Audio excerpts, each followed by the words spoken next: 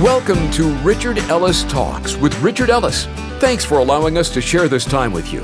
Honestly, it's our favorite time of the day where we get to hang out together and talk about how the truth of God's Word can make a huge difference in your life. And that's what we're going to hear from Richard in a way that only he can do, with words of hope, insight, and humor.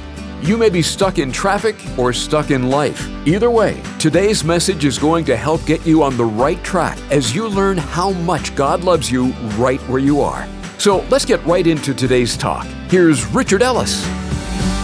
The title of today's message is Israel is Real. When you say the word Israel and then you try to attack the subject, it's almost like trying to grab for a fly out of the sky and grab it. And we're not going to, obviously, Israel, just the word itself is mentioned a couple of thousand times at least in the Bible. You say Israel, you're talking about Jacob, whose name was changed to Israel. You're talking about the land of Israel. You're talking about the people Israel. Or you're talking about the state of Israel. There's so many things that Israel kind of brings to mind, and especially in our current day, a lot going on over there. But I want to start in the scriptures, and we'll kind of go left from Genesis to Revelation, and I'm going to just skip some stones over the thing. And we're going to start in Genesis chapter 17, if you'll turn there. I'm not going to try to jump in and attack a bunch of different theological approaches to Israel either. There are people here and listening, I'm sure beyond here, who believe all kind of different stuff about whether it's an actual state of Israel or, the people go back to an actual place, or if we are the Israel of God as believers. I'm not chasing all that. I'll tell you by the time we get done, hopefully, why we're addressing this today at least. Look at Genesis 17, verse 1 and following, and taking all the way back to a guy named Abram, not Abraham, but Abram. And it says, when Abram was 99 years old, the Lord appeared to Abram and said to him, I am Almighty God. Walk before me and be blameless, and I will make my covenant between me and you, and will multiply you exceedingly. And let me jump in here and just take the word covenant. Part of what the word covenant means, implied in the word covenant, is a cutting. And it was animals that were cut in two. In Abraham's case, he walked through some carcasses of animals, and that was just kind of a way that a deal was cut.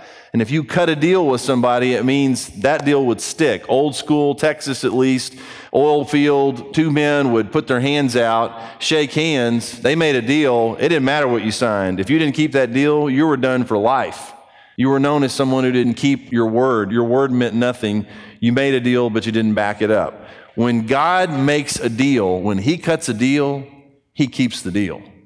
And here he cuts a deal literally with Abram. He says, I am Almighty God, walk before me and be blameless, and I will make my covenant between me and you and will multiply you exceedingly. Then Abram fell on his face, and God talked with him, saying, As for me, behold, my covenant is with you, and you shall be a father of many nations. No longer shall your name be called Abram, but your name shall be Abraham, for I have made you a father of many nations. And he puts the sound that Yahweh, that's kind of a guttural sound, Abraham, where it meant that God's name had been inserted into Abram's name, and now he was Abraham, or Abraham as we know him. I will make you exceedingly fruitful, and I will make nations of you, and kings shall come from you. And I will establish my covenant between me and you and your descendants after you in their generations, for an everlasting covenant to be God to you and your descendants after you. Also, I give to you and your descendants after you the land in which you are a stranger, all the land of Canaan, as an everlasting possession, and I will be their God. And I think that's interesting, the fact that he says to Abraham, I'm going to make you the father not of a nation, but of many nations. Go to Genesis chapter 32, a few pages over. Jacob is traveling with his family, and everybody's been sent ahead, and he's going back to kind of make things right with his brother, as I recall. And in Genesis 32:22, and he arose that night and took his 2 wives, his 2 female servants, and his 11 sons, and crossed over the ford of Jabbok. He took them, sent them over the brook, and sent over what he had. Then Jacob was left alone, and a man wrestled with him until the breaking of day. Now when he saw that he did not prevail against him, he touched the socket of his hip, and the socket of Jacob's hip was out of joint as he wrestled with him. And he said, Let me go, for the day breaks. But he said, this is Jacob said, I will not let you go unless you bless me. So he said to him, What is your name? And he said, Jacob.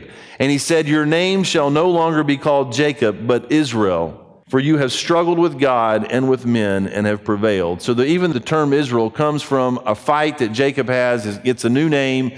And from then on, Israel. And Israel turns out to have 12 sons. And these 12 sons are 12 tribes. And then that's where you get the 12 tribes of Israel. And all of Israel comes out of this lineage of this one guy. But again, traceable all the way back to Abraham, the promise, the covenant that went through him. Now jump to Leviticus chapter 18.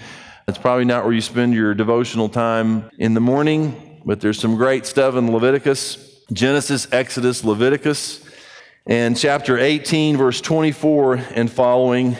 And lest you think God is all mercy, and he is a lot of mercy, and we're all living proof of that, he makes deals, and he says, here is the deal, and I will keep my side no matter what, but if you don't keep your side, there is at least going to be consequence. And listen to how he describes the consequence here. And he's given them, by the way, before this, a bunch of things. Don't do this, and if you do, this is what will happen. But then he kind of sums it up.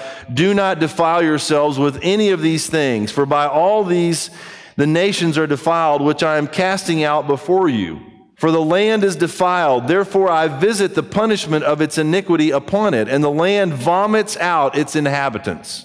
You shall therefore keep my statutes and my judgments, and shall not commit any of these abominations, either any of your own nation or any stranger who dwells among you.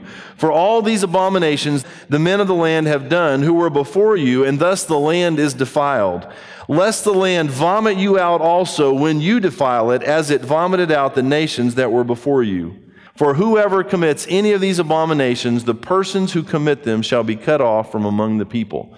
He's describing here, the writer is talking about the land literally saying, I can't take it anymore, you're out of here. It's like your stomach, you put something in it, it doesn't settle with you, and you vomit, you throw up. It's like this land, God says, if you don't behave, if you don't obey me, if you don't do the right thing, this land is going to spit you out. You cannot stay here. In the same way that people who were there before you that I've thrown out, they did these abominations, they're out. So literally you have kind of a land issue that the land itself cannot tolerate sin the way God has set it up. Now jump over to Luke chapter 21 in the New Testament. Luke 21:24. And here Jesus says, and they will fall by the edge of the sword and be led away captive into all nations, and Jerusalem will be trampled by Gentiles until the times of the Gentiles are fulfilled. The Jews were exiled from the land of Israel by the Romans in 135 AD, after they defeated the Jews in a 3-year war, and the Jews did not have any control over the land until when? 1948. I think that is fairly extraordinary. Go to Romans chapter 9. One of the things that I don't think we don't even have a clue about really is the huge deal that it was for God to have chosen a group of people. It says to Abraham, you're it, your lineage, you're it. And then this mystery just kind of bubbles all throughout history, this thing that is going to happen that is so bizarre, so foreign to a Jewish brain that somehow at a point in time, God would leave heaven in the person of Jesus Christ, born of a virgin, live a sinless life, die on the cross, be buried, raised from the dead, all for what? Not just to get Jews further saved, get them more in the family, but God jumped way over the Jews and said, you know what? It isn't about just you anymore. It's about whosoever will may come. Now, most everybody listening today is a Gentile. You say, well, yeah, it's all for us. You don't understand how foreign it is for a Jew who was it. It's like white people in America having to let somebody sit in the front of the bus with them. You say, well, that's no big deal. Yeah, because you didn't live back when that was a problem. And to be the Gentile outsider treated like you're nobody, and then all of a sudden the God of the universe comes down and says, guess what? It isn't just about those white people over there. It's about everybody. It's not just about those Jews over there. I'm taking you, and you're going to have equal grounding with them. You're in the family as much as they are. Now that freaks the Gentiles completely out, and it makes some of the Jews mad as hell, literally. God, you cannot do that. We're it. We have always been it. Now, anybody who really knows God and really gets God, as uncomfortable as it is, you find yourself stretching and you say, okay, God can do what he wants to do. He's God. And if he chose me, he can choose whoever he wants to. And he's maybe expanded this. And now all of a sudden, people that I didn't think were my family are my family. Now, there's lots of parallels here you can track with this. But just be aware of how foreign this is. Now, to top that all off, God picks one of the Jew of Jews to chase the Gentiles. He didn't pick some hot dog Gentile to go after Gentiles. He gets the Jew of Jews, a guy named Saul, who had a little encounter with Jesus himself and changed his name to Paul. And now Paul is sent to go after Gentiles and tell them, I'm a Jew, you're a Gentile, but you're in just like I am. Welcome. Now look at Romans chapter 9.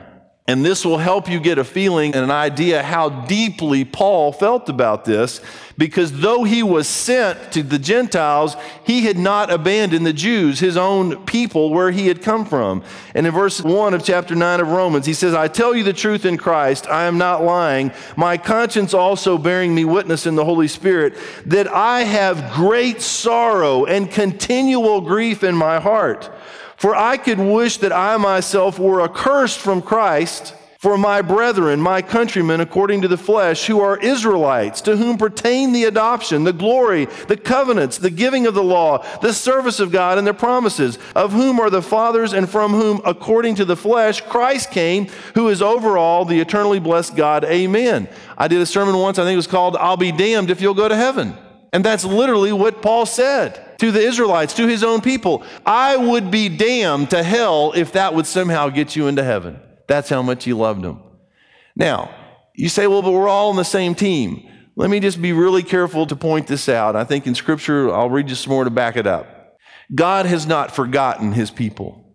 God has not jumped over them to us and taken us in and forgotten them. And this is kind of where all this is coming from for me today. There are not many people in the world who keep their word anymore. People's word means nothing.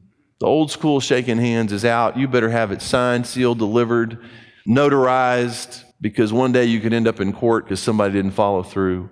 This God of mine cuts deals and he keeps them. And when you open this book and you're looking for answers, you're trying to figure out where you stand and what God thinks about you, and you read something and he says something like this, I will never leave you or forsake you. You know what you can say about that? That he will never leave you or forsake you. You say, but I don't feel him anymore. What you feel has nothing to do with the deal he cut. You say, well, I think God's left me. It's not possible. The entire universe would collapse on one time God not keeping his word, because who he is holds it all together. So there is a lot riding on what you read in this book. You say, well, I read the Bible and I don't believe it. You better start believing it. Because when you open it and he speaks to you and you see something, you say, oh God, I wish that were true for me. Then say, God, why don't I believe it? Help me believe it. Help me see that it is true. And if you said it, it is going to happen. And you back up your word. Jump down to Romans chapter 10, verse 1. Is it still Paul writing to the church in Rome? And he says, brethren, my heart's desire and prayer to God for Israel is that they may be saved. Still talking about it. Jump to chapter 11, verse 1.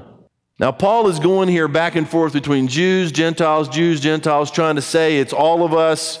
It's not by works, and let's just let it speak for itself. In verse 1, he says, I say then, has God cast away his people? His people being who? Israel. Certainly not, for I also am an Israelite, of the seed of Abraham, of the tribe of Benjamin. God has not cast away his people whom he foreknew. Or do you not know what the scripture says of Elijah, how he pleads with God against Israel, saying, Lord, they have killed your prophets and torn down your altars, and I alone am left, and they seek my life.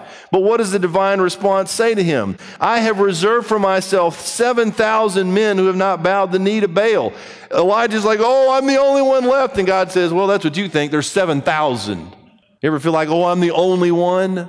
No one's trusting God with me. Oh, woe is me. I'm all by myself doing the right thing. And God says, no, you're not. I got plenty of people in pockets all over the place. Even so then, at this present time, there is a remnant according to the election of grace. And if by grace, then it is no longer of works. Otherwise, grace is no longer grace. But if it is of works, it's no longer grace. Otherwise, work is no longer work. You have to go read that yourself to make sense of it. But it all makes sense. You just have to slow down a little bit. He's saying it's not of works, it's of grace. That makes it pretty easy. All right, you have to read the rest by yourself, but jump down to verse 25 of Romans 11. And he says, for I do not desire, brethren, that you should be ignorant of this mystery, lest you should be wise in your own opinion, that blindness in part has happened to Israel until the fullness of the Gentiles has come in. And so all Israel will be saved, as it is written, the deliverer will come out of Zion, and he will turn away ungodliness from Jacob. For this is my covenant with them when I take away their sins. Concerning the gospel, they are enemies for your sake, but concerning the election, they are beloved for the sake of the fathers. For the gifts, now read this verse 29, look at this. For the gifts and the calling of God are irrevocable. There is no annulling your relationship with God. Oh, I got saved a couple of years ago. I didn't sign up for all this. I'm getting it annulled. I'm taking God to court and saying, you know what? We never really did consummate. I didn't understand it was all about this. I'm out. You can't get out of this deal. And when God gives you something, the gifts, the calling of God are irrevocable. He's not backing out. When God adopts you into his family, we as Gentiles, most of us, he adopts us into our family. God is not a foster parent. God doesn't say to you or to me, he says, you know what, I've looked at your file, I've looked at your record, and I've considered this, and I really think you're a great kid. And the three of us, the Father, the Son, the Holy Spirit, we've all talked about it. We're going to take you under foster care. And we may ship you off to some other home if things don't work out, but there's a chance that we may adopt you. But we'll see, we'll give it some time. You ever been a foster kid? What a nightmare. You go live in somebody's house and you're trying to be all smiley and happy and do your best because what? Maybe they'll keep me. And some people treat being a Christian this way. They think, oh, I better be good or God's going to throw me out. You get in his family, guys. There is no foster care. There are no stepchildren. You're either his kid or you're not. And I am his child. You can't get me out of the family. And what makes church so rough for some people is, well, I'm stuck with you. Because dad says he adopted you just like he adopted me, and I can't get rid of you. Well, I don't like that. I'm running away from home. Well, what'd that get you? By yourself. So you come back in here and look around and go, oh gosh, another church full of screwed up people. I don't like this church. Well, you're not going to find another one that's not full of screwed up people.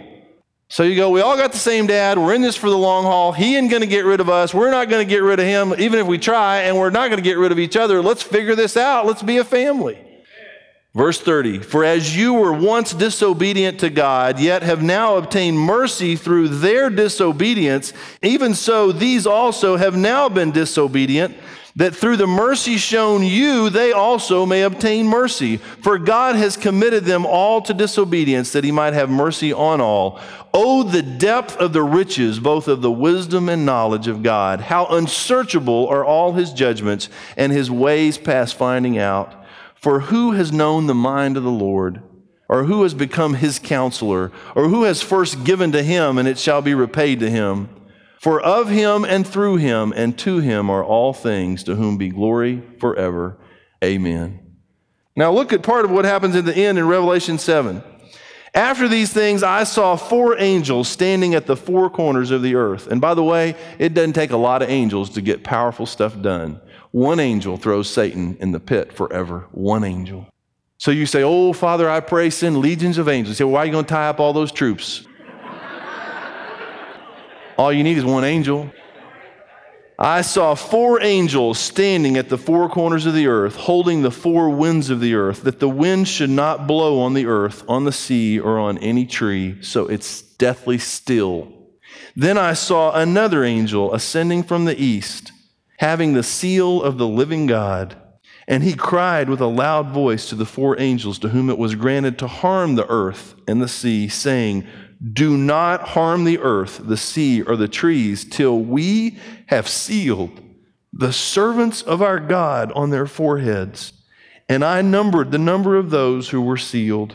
144,000 of all the tribes of the children of Israel were sealed. Of the tribe of Judah, 12,000 were sealed. The tribe of Reuben, 12,000. Of Gad, 12,000. Asher, 12,000. Naphtali, 12,000. Manasseh, 12,000. Simeon, 12,000. Levi, 12,000. Issachar, 12,000. Zebulun, 12,000. Joseph, 12,000. Benjamin, 12,000. He says, wait, don't touch anything. There's 144,000 of them. We're going to seal them. Then look at verse 9. After these things I looked, and behold, a great multitude, which no one could number. Keep reading with me. No one could number the people of all nations, tribes, peoples, tongues, standing before the throne and before the Lamb. I do not understand why we cannot do that now. And I get so sick and tired of people, oh, I believe every word in the Bible. And they say, well, I believe that's what's going to happen. I say, then why don't you have enough faith to do it today? Why you got to wait till we have to do it there when we could choose to do it here? There ain't no South heaven. Verse 9 again. After these things I looked, and behold, a great multitude, which no one could number, of all nations, tribes, peoples, tongues, standing before the throne and before the Lamb, clothed with white robes, with palm branches in their hands. There are going to be trees in heaven. And saying out with a loud voice, saying, salvation belongs to our God who sits on the throne and to the Lamb. All the angels stood around the throne, and the elders and the four living creatures, and fell on their faces before the throne and worshiped God, saying, Amen. Blessing and glory and wisdom, thanksgiving and honor and power and might be to our God forever and ever. Amen. If God tells you something, you can take it to the bank. And I don't know what he's told you, what you've read, what you've given up on. And I don't understand all I know about even the state of Israel right now. And even if I'm wrong, I turn my TV on and I see this little piece of dirt. And I know for a fact there are 1.5 billion Muslims on the planet that would love to see everything Jewish scraped from that piece of dirt. And they can't do it. How can 1.5 billion people not destroy one little bug on the planet? And there's something to me that says, something's up. Something's up. And in a strange way, I turn my TV on and I see that. And I say, God, I don't know if that's all what I think it is. But if you can protect a little piece of dirt, I'm thinking you can take care of me. And if you can get what you say you were going to do hundreds and a few thousand years ago, you said things and you keep your word, then I'm going to try to find some more stuff in here to stand on and trust you and believe you and make it. Because when you cut a deal, you keep the deals you cut. We'll get back to Richard in a moment to close out today's talk. But first, I want to share something about our program. Our mission is actually very simple, to take the planet. So it's our prayer that these daily talks from Richard aren't something you only hear and enjoy, but that they inspire you to share with others. Together, we can do this. The message of the gospel is something everyone needs to hear, and that's why it's such a priority to us. So join us in this important mission. Call us at 855-6-RICHARD to say you're in. Or you can get on board with us through our website, richardellistalks.com. Well, here's Richard with some closing thoughts for us. Let's pray. Father, I thank you so much for this book. These words that are not just words, they are you giving your word. And Lord, how we got in this deal, I don't have a clue. Just to even be born in a place where it is so simple to receive the gospel, and yet so many people say, oh no, I think I'll pass. My life's better than that. And go on without you somehow, Lord. I'm not even a Jew, Lord. I'm an outsider. And I made it. And somehow you picked me and so many more that are listening and so many more that are on the way into this family. And Lord, I'm not saying I want out of here today, but there's a part of me that can't wait for that day where every nation, every tribe, every people, we stand before that throne and we can't even stand anymore. We got to fall and worship you because you are the God Almighty that loved us enough to come after us. And you're a God that keeps covenant, that makes deals and keeps them. Father, there's got to be somebody listening today who's empty and overwhelmed with shame and despair and guilt and fear and doubt and not sure how they're going to clear up their past, make it through today, much less tomorrow. They don't have an answer for you in heaven. If they drop dead today, may somebody today just come to the end of themselves and just say, God, I've screwed up. I'm a sinner. I get it. I see it. I know it. And I never dreamed that you love me so much. And I understand now why Jesus came, that it's your proof of your love and his willingness to die, the manifestation of his love for us, to suffer and die on that cross, shed that blood, to cover our sin, be buried and raised from the dead. And God, I'm in. I accept the gift. You're offering it free and clear. I accept this gift of eternal life and the forgiveness of my sins freely. Change my heart, change my mind, give me a new start, a new heart, a new life. And God, I thank you that this gift and this relationship is irrevocable, that you're not going to leave me. You're not going to abandon me. This isn't foster care. This is God care. I'm in your family forever. And we pray it in Jesus' name. Amen. This has been Richard Ellis Talks with Richard Ellis. There's only one reason we do this program: to take the planet with the good news of Jesus Christ. That's our message and our mission. And you have a vital part of doing that along with us. If you've been encouraged by these talks with Richard, be sure to share with someone about the change they've made in your life. And we'd love to hear your story as to how the talks have made a difference to you. Give us a call. We'd love to talk with you. 855-6-RICHARD.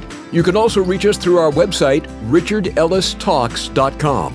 And while you're there, check out all the fun and informative pages we put together for you, richardellistalks.com. While you're there, be sure to click on the Contribute tab at the top to send your generous gift. If the program is making a difference to you, your gift will make a big difference to us. Until next time, thanks so much for listening to Richard Ellis Talks.